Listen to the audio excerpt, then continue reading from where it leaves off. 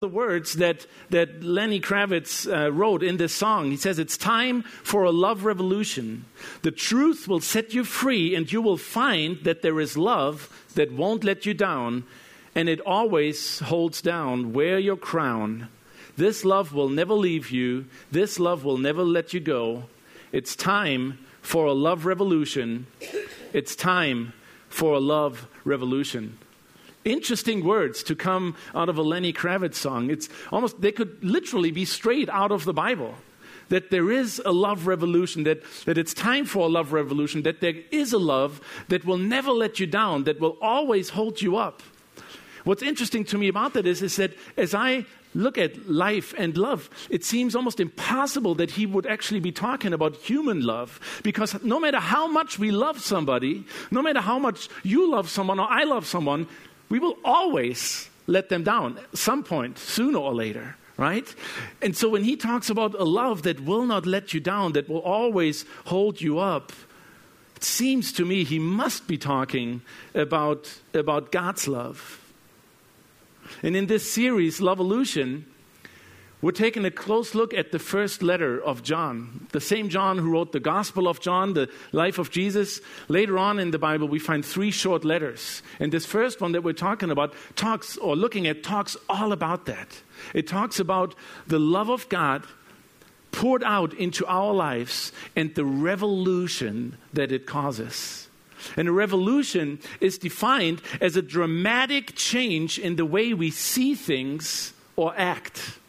A revolution is a dramatic change in the way we see things, the way we think about things, and as a result, a dramatic change in the way we act and live out those things.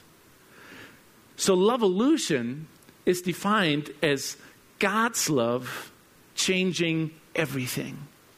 God's love changing everything in you and in me. And last week we looked at God's love changing the way we view and handle our resources. And today we're going to look at how God's love redeems our past and completely changes our present and our future. And for that we're going to look at 1 John chapter 1 verses 5 through chapter 2 verse 2. But before we go there, and we will do this every Sunday. I think it's 6 weeks that we're looking at 1 John, but every week we'll come back to the very beginning, the very first 3 verses of 1 John. Because in those 3 verses, John sets the stage for everything else that he says. So if you have your Bibles, and I want to encourage you to bring your Bibles on Sunday mornings, if you have one. If you don't, we have free Bibles just like this at our info booth in the lobby. But let's go to 1 John chapter 1, verses 1 through 3. John writes, "That which was from the beginning, which we have heard, which we have seen with our eyes, which we have looked at, and our hands have touched, this we proclaim concerning the word of life. The life appeared, we have seen it and testified to it, and we proclaim to you the eternal life which was with the Father and has appeared to us. We proclaim to you that we have seen and heard, so that you also may have fellowship with us. And our fellowship is with the Father and with His Son, Jesus Christ. We write this to make our joy complete." Okay, so what John writes here, and it's a little bit repetitive, it seems like. He says a couple of things over and over again. Usually we repeat things. Why? Because they're important. There's something important here that John wants you and I to understand, whoever reads this, before we really dive into this letter. He says, this, you've got to know this. And when he talks here about that which was from the beginning, which we have seen with our eyes, they've heard, looked at, touched, and he calls it the word of life. He's talking about Jesus. What he's saying here is, I have seen Jesus, I have heard him, I've touched him, I was there. And he is the word of life. He was real. What he's saying is, I've been there. I've done that. Didn't get the t-shirt, but I've experienced him. He said, I was there with Jesus. What he's basically saying is Jesus was real. And he was who he claimed he was. When he calls him the word of life, you've got to understand that the Bible is often called God's word, right? It's the word. It's how God revealed himself to humanity. In God's word, God says, this is who I am. Now, Jesus is often called the living word because Jesus lived without that revelation of who God is. He came so that he could live and show us who God is. That's why Jesus is called the living word. And then he goes on to say, he appeared, he was here, we've seen him, and I can testify, I'm a witness to that he was real, that he is the eternal life who was with the Father and has appeared to us. So what he's saying here is, Jesus was God. He's eternal. He was with God and he came to be with us. God himself with us, pouring his life and his love into our lives. And then he says, I'm telling you this, that I have seen him, that I've heard him, and I'm telling you this so that you can have fellowship with me through our common fellowship with Jesus. He says, if you would only believe that that is true, and he says, and I'm telling you it's true, I've lived it, I was there. Believe that, because by you believing that, we can have fellowship with each other through Jesus, and it will make our joy complete.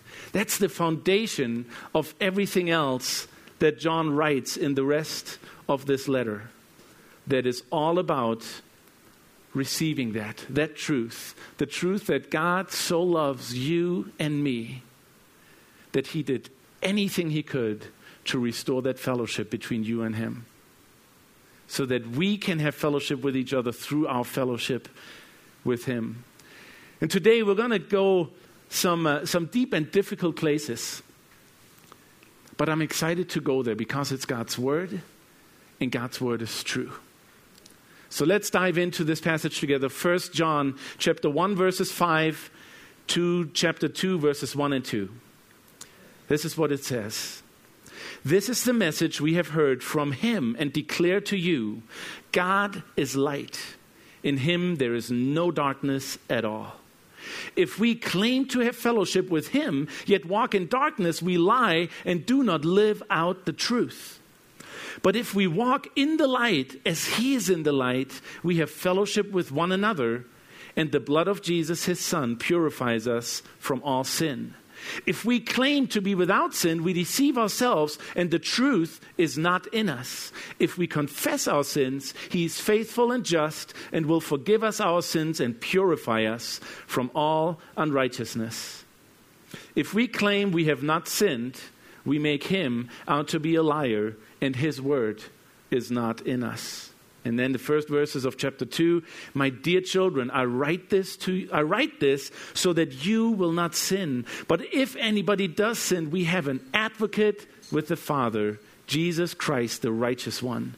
He is the atoning sacrifice for our sins, and not only for ours, but also for the sins of the whole world. Let me pray one more time. Lord, this is your word, and I thank you for it. I pray, Father, that you would lead us into the truth of your word and what it means for us here and today. Lord, I thank you for your presence, because you say that where 2 or 3 are gathered in your name, that you are there right with them. So we know you're here. And Lord, I just pray that you, through your Holy Spirit, would speak into our hearts this morning. Pray that this morning you would pour out your love into our hearts that would cause a lovolution and dramatically change the way we think and act. Pray in Jesus' name. Amen. I think in this passage, we will see that a lovolution in our own hearts will lead us to 3 realizations. 3 realizations. And the first one is a realization of my own relationships. Let's have a look at the first few verses again. It says, this is the message we have heard from him and declare to you. God is light. In him there is no darkness at all. If we claim to have fellowship with him and yet walk in the darkness, we lie and do not live out the truth. But if we walk in the light as he is in the light, we have fellowship with one another, and the blood of Jesus, his son, purifies us from all sin. See, a lovolution in our hearts gives us a gauge for where we're at in our relationships. First of all, it gives us a gauge of where we are at, of where I am at, and where you are at in your relationship with God. If we have received Jesus, then my relationship with God has been restored. That's what John talked about earlier. If we accept what Jesus has done, and accept his forgiveness, we are restored back into a relationship with God. And it says here that God is light. God is identified here with light. And light in Scripture represents truth and honesty and authenticity. Light represents virtue and moral conduct. Let's have a quick look at Ephesians chapter 5. Ephesians chapter 5, verses 8 and 9 says, "For you were once darkness, but now you are light in the Lord. Live as children of light." For you were once in darkness, but now you are the light of the Lord. Live as children of the light. For the fruit of the light consists in all goodness, righteousness, and truth. So it says, if you are a follower of Jesus, if you have accepted his forgiveness, if you have been restored in your relationship with God, then you should live in that light of God, in that light of truth and honesty and authenticity. And then it continues, says, in him, in God, there is no darkness at all. God is light, complete holiness and perfection, and in him there can't be any darkness at all. Light and darkness can't mix, they don't go together. And then it says, if we claim to have fellowship with him, if we profess to love him and walk with him, if we profess that we are submitted to him, the Bible calls it that we actually participate in his nature. So if we claim to be that, if we claim to be his children, walking with him, live submitted to him, that our lives are now in sync with him and with his spirit, then we can't be walking in darkness. The word that it says claim here, that we claim to have fellowship with him, indicates that we can fool ourselves into thinking that we actually have fellowship with him. And I think there's a couple of ways that can happen in our lives. One is when we overemphasize God's love and grace over him being the light of truth. Sometimes we overemphasize his love and grace to the point where we excuse behavior and says, well, he loves me anyway and his grace covers whatever I do. So I can live my life in whatever way I want to because he's covering it. Not realizing that when we make those decisions, and the Bible calls it walking in darkness rather than in God's light, when we live life, when we make decisions that lead us away from the presence of God, that it affects our relationship with him. It affects our experience of our fellowship with him. It affects our experience of closeness with him and our receiving of his blessings. And sometimes when we overemphasize his grace and love over him being the light of truth that reveals and convicts, we can fool ourselves into actually having fellowship with him when we're not. And the second way that we can fool ourselves into having a relationship with him is that we think by doing what's right, by doing what's expected, by living a checklist where we do all the things we're taught that please God, that we can work our way into acceptance and fellowship with him. That's when we go to the point of, well, I don't do those things. I do this, and I'm good, and I give. And yet, it's all in a checklist. It's all rational. It's not out of submission and love to him. See, Jesus says, I'm the light of the world, and he who follows me will not walk in darkness, but will have the light of life. See, what he's saying is walking in the light is not the result. Not walking in darkness is not the result of following Jesus. Not walking in darkness is not the result of following Jesus. It's the other way around. I want to read you a quick page out of a great book I'm reading right now called The Prodigal God. Tim Keller says this: religion operates on the principle of I obey, therefore I'm accepted by God. The basic operating principle of God is I'm accepted by God through the work of Jesus Christ, therefore I obey. Do you see the difference?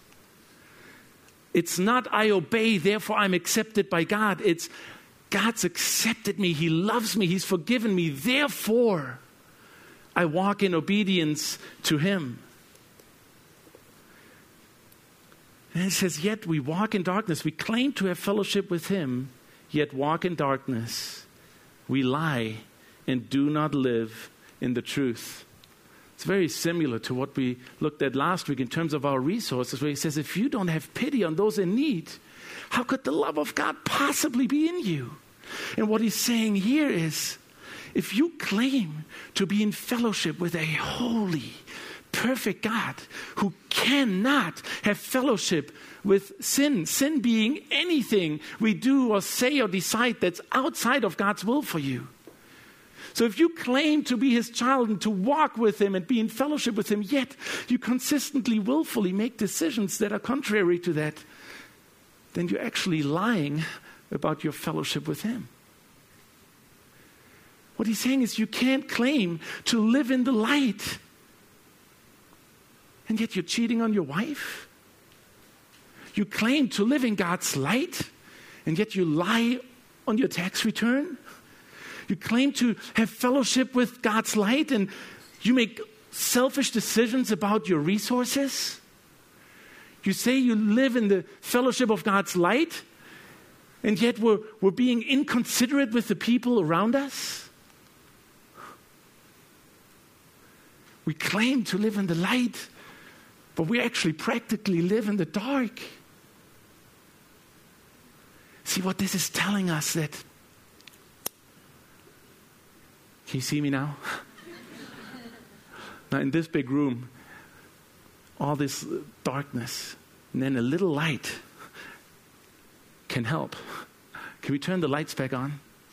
I used to work at a Bible school in Sweden in a retreat center, and we used to take campers that came for a week or two into mines, old mines that they had in that area of Sweden. And you could go in there, and they had caves that are lit up, and then you could go all the way to the end of this one arm, deep into this mine. And then I would always have them turn off the lights. And literally, I was hoping we'd get it darker in here, but literally we would be in that end of that mine, and it would be so pitch black. You couldn't see your hand in front of you. I mean, nothing. Have you ever been in absolute, complete darkness? And so I would have them all huddle around. They couldn't see where they were going, but I had them huddle around me, and then I would light a match, like I just did. It wasn't as effective as I had hoped. But it was amazing in the confines of that dark mine and cave that one match would just light up that space. The point being is that darkness and light are mutually exclusive. Darkness and light cannot mix. They cannot be in the same place. And that's what he's telling us here spiritually. It's not possible for us to follow God and yet live in ways that are contrary to his expressed will for you and for me.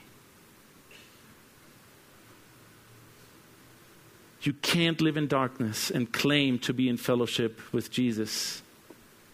See, having this love revolution in our hearts where God pours his love and his spirit into our lives gives us a gauge. He starts helping us realizing when we're not in his fellowship, when we are making decisions that lead us outside of his will and away from his fellowship.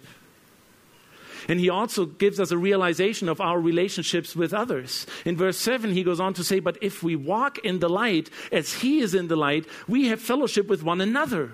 And the blood of Jesus, his son, purifies us from all sin. See, the state of you and my fellowship with Jesus, with God, the health of my fellowship with him always has an effect on my relationships with you and with each other. That began at the very beginning when God created Adam and Eve, and they started first to step out of his will. Up until then, there was no shame, there was no hiding, there was honesty and openness. But as soon as sin entered that picture, not just did Adam and Eve's relationship with God dramatically change, but immediately their relationship with each other changed. Immediately shame came in, and blaming and comparing and accusing and judging and hiding and pretending. The state and health of our relationship with God will always affect how we live fellowship with one another. Jesus came to reconcile you and me to the Father, and also through that to reconcile us to each other.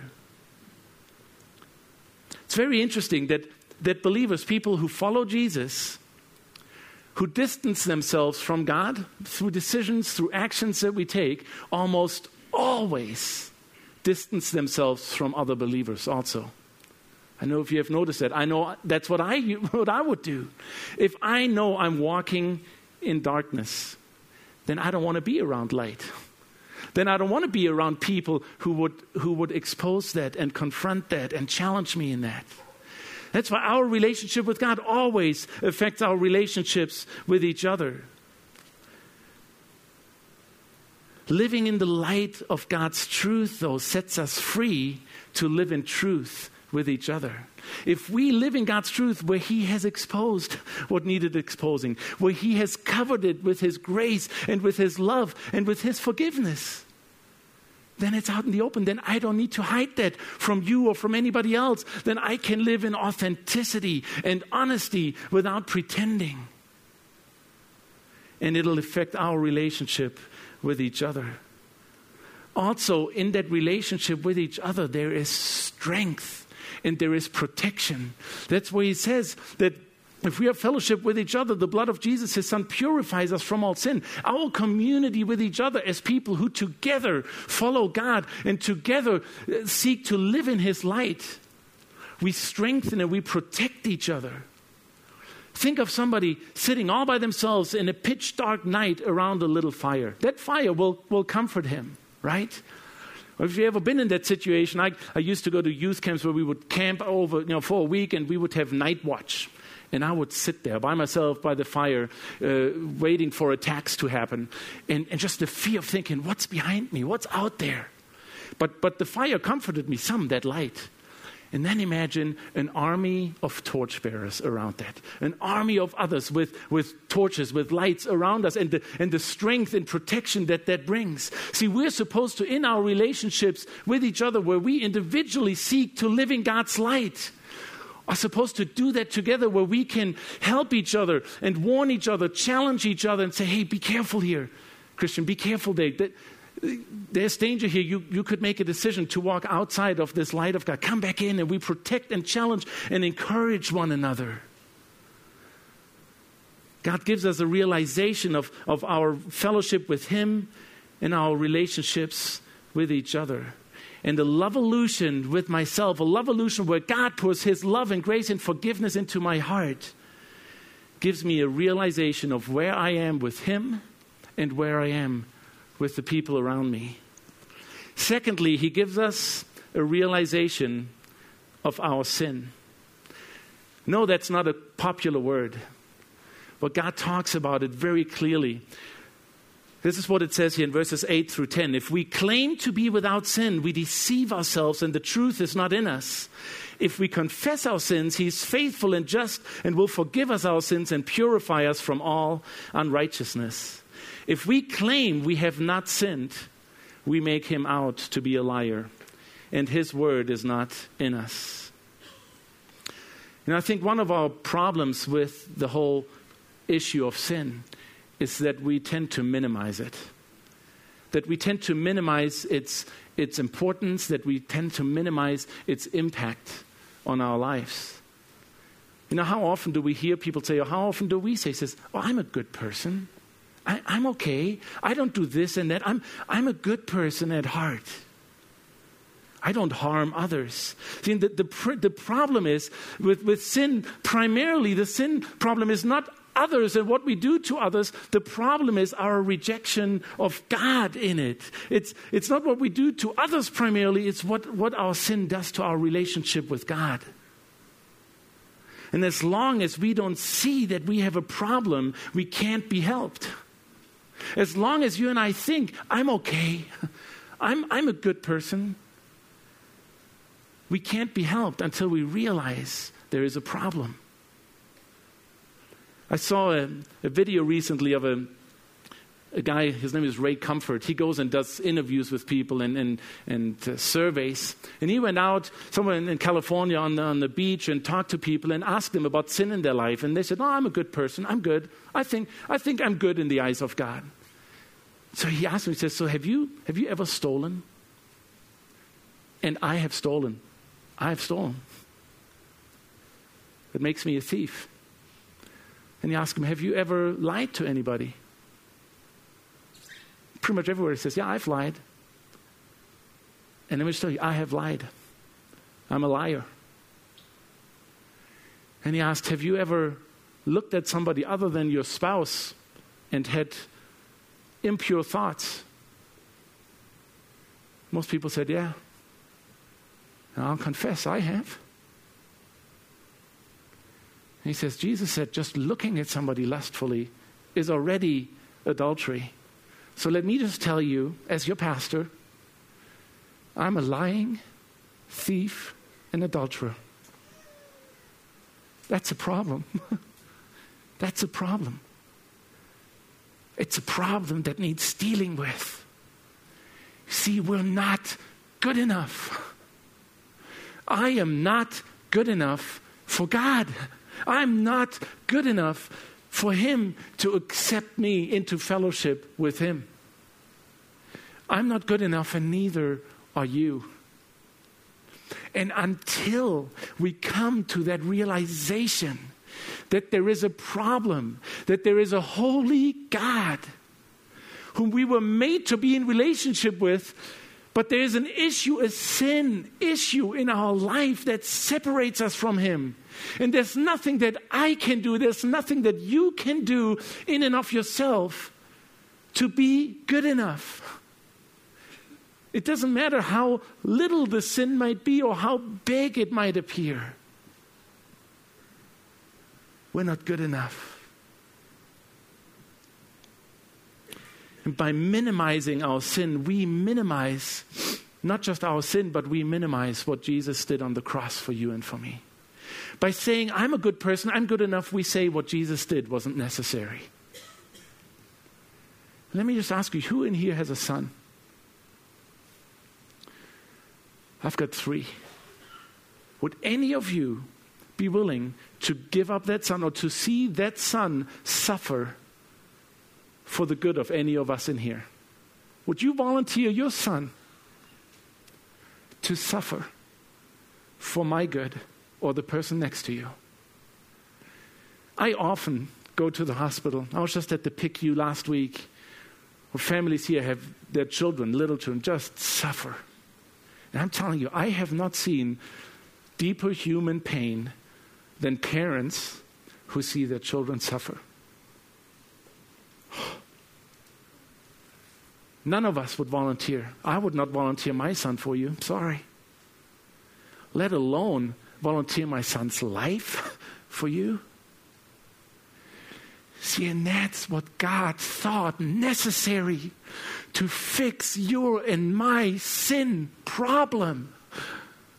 The God of the universe saw it necessary to sacrifice His Son to the point where He could not be in that presence anymore, where Jesus says, God, why have you forsaken me? Because He couldn't stand it. And we say, I don't need that. I'm good enough. And God says, no, you're not. And until we come to that realization and conviction, we cannot be helped.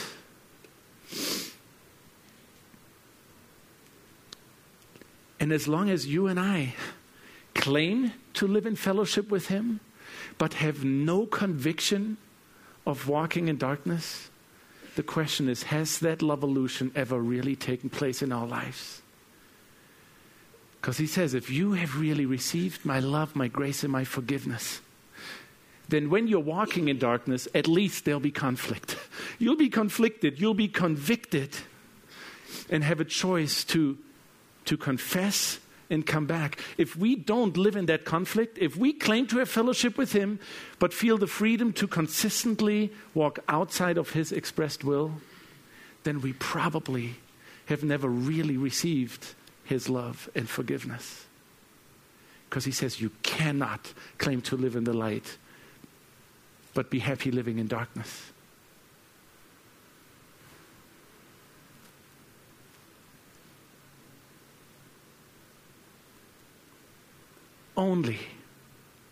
Only that realization of a deep need for forgiveness.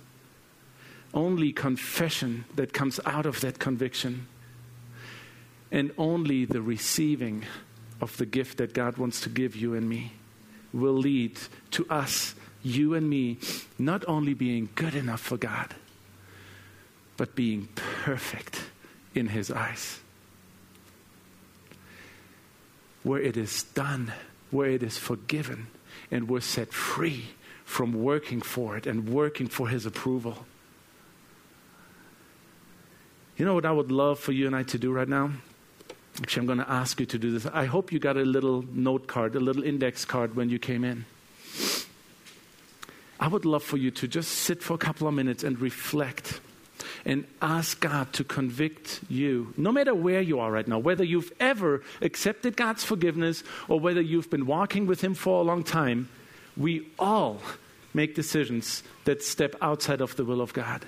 Would you just ask Him and ask Him to convict you right now? Maybe He already has while I was speaking, of things where you have stepped out of God's will, where you have not allowed Him to convict yourself, and where you have not confessed that to Him yet. Would you write those things down? Take a couple of minutes to say, God, where have I stepped out of your will?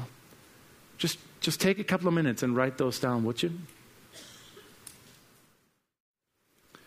Loveolution with God gives us a clearer realization of our fellowship with Him and with each other. And it leads us to a realization of the sin in our life. But I'm telling you, I am so glad and thankful that John didn't stop writing here. I am so thankful that God doesn't stop at convicting us of the things that separate us from Him. But that John kept writing, and I want to repeat verse 9 and then go into chapter 2. Verse 9, John writes, if we confess our sins, He is faithful and just and will forgive us our sins and purify us from all unrighteousness. And then in chapter 2, it says, my dear children, I write this to you so that you will not sin. But if anybody does sin, we have an advocate with the Father, Jesus Christ, the righteous one. He is the atoning sacrifice for our sins, and not only for ours, but also for the sins of the whole world. He says, my dear children. It's a term of affection, of love for them. And he says here, I'm not writing to you out of judgment. I'm writing to you out of a care for you, out of a concern for you, to live close to God, to live in His light. He says there is forgiveness and there is freedom. And that's the third realization that we can come to when we have a loveolution in our own hearts, when we allow God to pour His love and grace into our hearts, is the realization of our freedom. There is freedom. You see, I don't think anybody actually likes to live in darkness. I mean, darkness is oppressive. It's not fun to be around darkness unless we have a lot to hide. Even physically, we need light to live. Life cannot be sustained without light. And spiritually, we need light to live spiritually. That's why God says He is the light, and we need to walk in the light.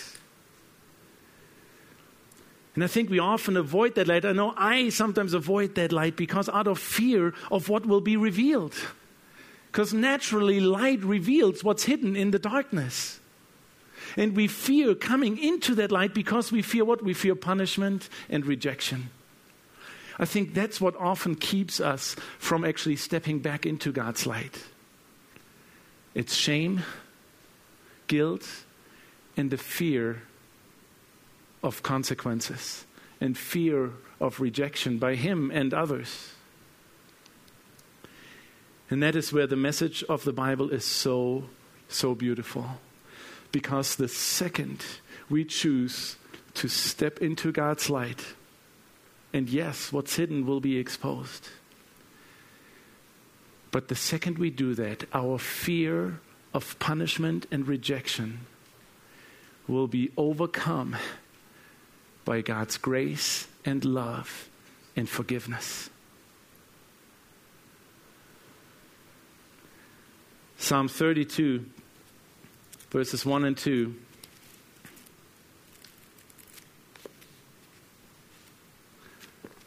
Says this: Blessed is he whose transgressions are forgiven, whose sins are covered. Blessed is the man whose sin the Lord does not count against him. See, that happens the second we overcome that fear of guilt and shame and punishment and step into God's light.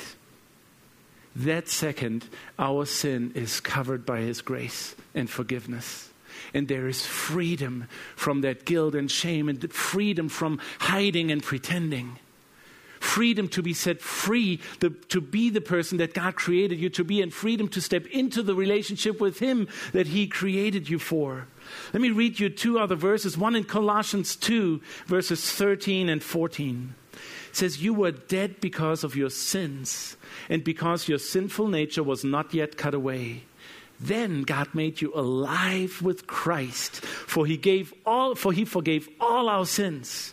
He canceled the record of the charges against us and took it away by the nailing it to the cross.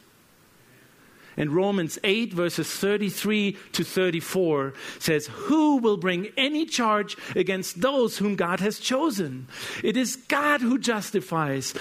Who is it that condemns?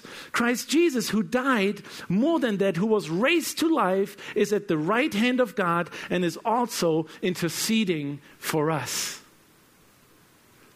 See, when we step into God's light, it is brought into the open, it is forgiven by God's grace. There's nothing that can come against it. There is no more condemnation, no more accusation. Then it says here in the John passage that Jesus is our advocate. Our advocate, that means He is for us. He's our lawyer, our counsel. An advocate is a counsel for the defense of those who need help. He intercedes on behalf of those who can't intercede on their own behalf. That's who Jesus then becomes for you and for me. He's not the accuser that we fear He might be. He's our defender. MacArthur, in his commentary on this, put it really, really well. He says, Jesus, as the advocate, accepts as clients only those who confess their guilt and their desperate need to receive Him as Savior and Lord. And He becomes for them the incomparable intercessor who always gains acquittal for those who trust in Him.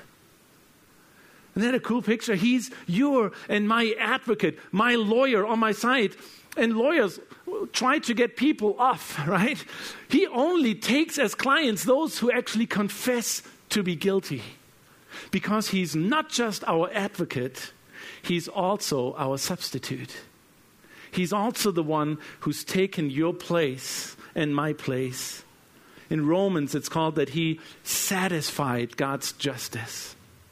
He satisfied God's sense of justice for you and for me. He took the punishment that I deserved and that you deserved. You know what they would do in those times back then, during Bible times, with somebody who was convicted of a crime? They would write it on a piece of paper, whatever they had. They would write the charges that they were found guilty of. That's why on the cross it was nailed, Jesus, King of the Jews, because they said He claimed to be Messiah, which He was. But what they would do is they would take that charge and nail it to the inside of the cell door to remind the inmate every day, every minute of why they're in there, what they're guilty of. But when they had paid the price for their crime, when they had done their time, that paper would be taken and they would stamp or write "canceled" on it. And they would get to take that with them into freedom. And whenever they were accused, now wait a second, weren't you found guilty of this or that? And he said, it's canceled. It's been paid for. The beauty of the gospel is that you and I don't have to live looking at those charges. Beauty is that unlike those times, we don't have to go pay the price for that. Jesus did. Your sheet, once you have come to Him with the realization that you need Him, with the conviction of sin in your life, where you've confessed and received his forgiveness, anything that could be on that paper, anything that's ever been on that paper, anything that will ever possibly be written on that is canceled. And you're free to live. That's why we set up a little court scene here. See, what this is telling us, that Jesus is our advocate. There is an accuser over here. Picture God as the judge there. There's an accuser here who says, that guy? Really? That guy's a cheater. That guy's cheated on his wife. He doesn't deserve you. And God will say, you're right. You're right, he doesn't. And Jesus is over here and said, wait a second. I've paid for that. I've dealt with that. It's canceled. And God will say, all right, canceled. You're free to go. Go and live. And then, well, but she's a liar. She cheated on her taxes. Really? You cheated on your taxes? That's unacceptable. I can't accept you. And Jesus says, no, wait, I've paid for that too. I suffered for that. See, that accuser sometimes is our own conscience. Sometimes it's the enemy that's there. But Jesus is your advocate. And if you've accepted him, it's canceled.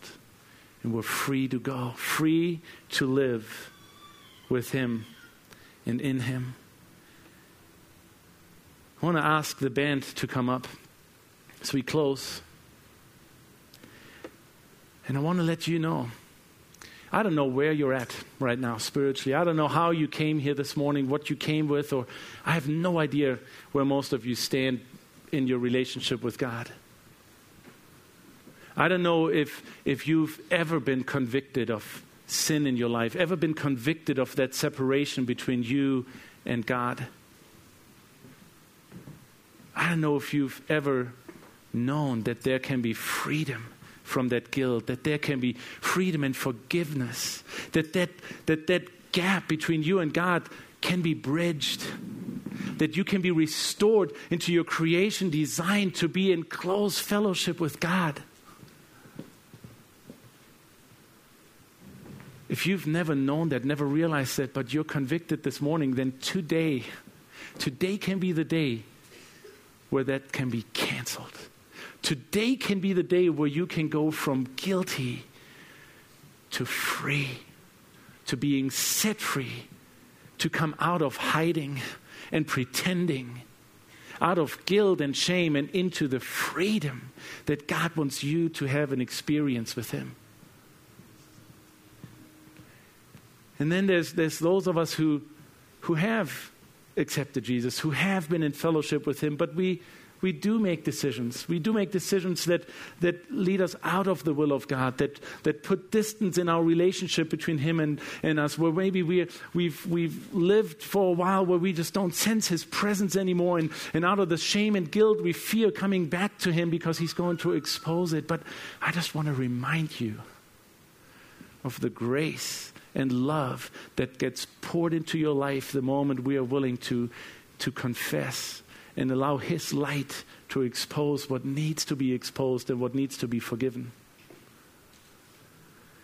So I want to encourage you today, whether this is your first time or whether you just need to bring things before God to restore closeness in your relationship with him, that we're going to celebrate what's called the Lord's Supper and communion. Something that Jesus told us to do. He told his disciples on his last night that they and we should continue to do this, to remember what he has done. And what he has done is that he was willing to suffer, to have his body broken for you and for me. He was willing to give his life, to shed his blood so that your penalty and mine is paid for. So that we can say, no, he's got my back. So that God can say, canceled. And so we've got some canceled stamps here. on each of these tables. And I want to encourage you as we go into worship and sing, we can respond to God's offer of forgiveness and love, his offer of a lovolution in your heart and mine. That if you have accepted his forgiveness, and maybe for the first time this morning, if you have decided to accept his love, his sacrifice, and his grace into your life, that you come forward, that you take that bread that symbolizes Jesus' body that was broken for you and for me, that you dip it into the juice that symbolizes his blood, and that we remember what he's done for us, that we remember by accepting what he has done, our debt is canceled. And just bring your paper, take the communion, and stamp your paper that you wrote down whatever God convicted you of. And know that if you've accepted him, if you've received that lovolution, you're free. Free to go to live in fellowship with him and in his light.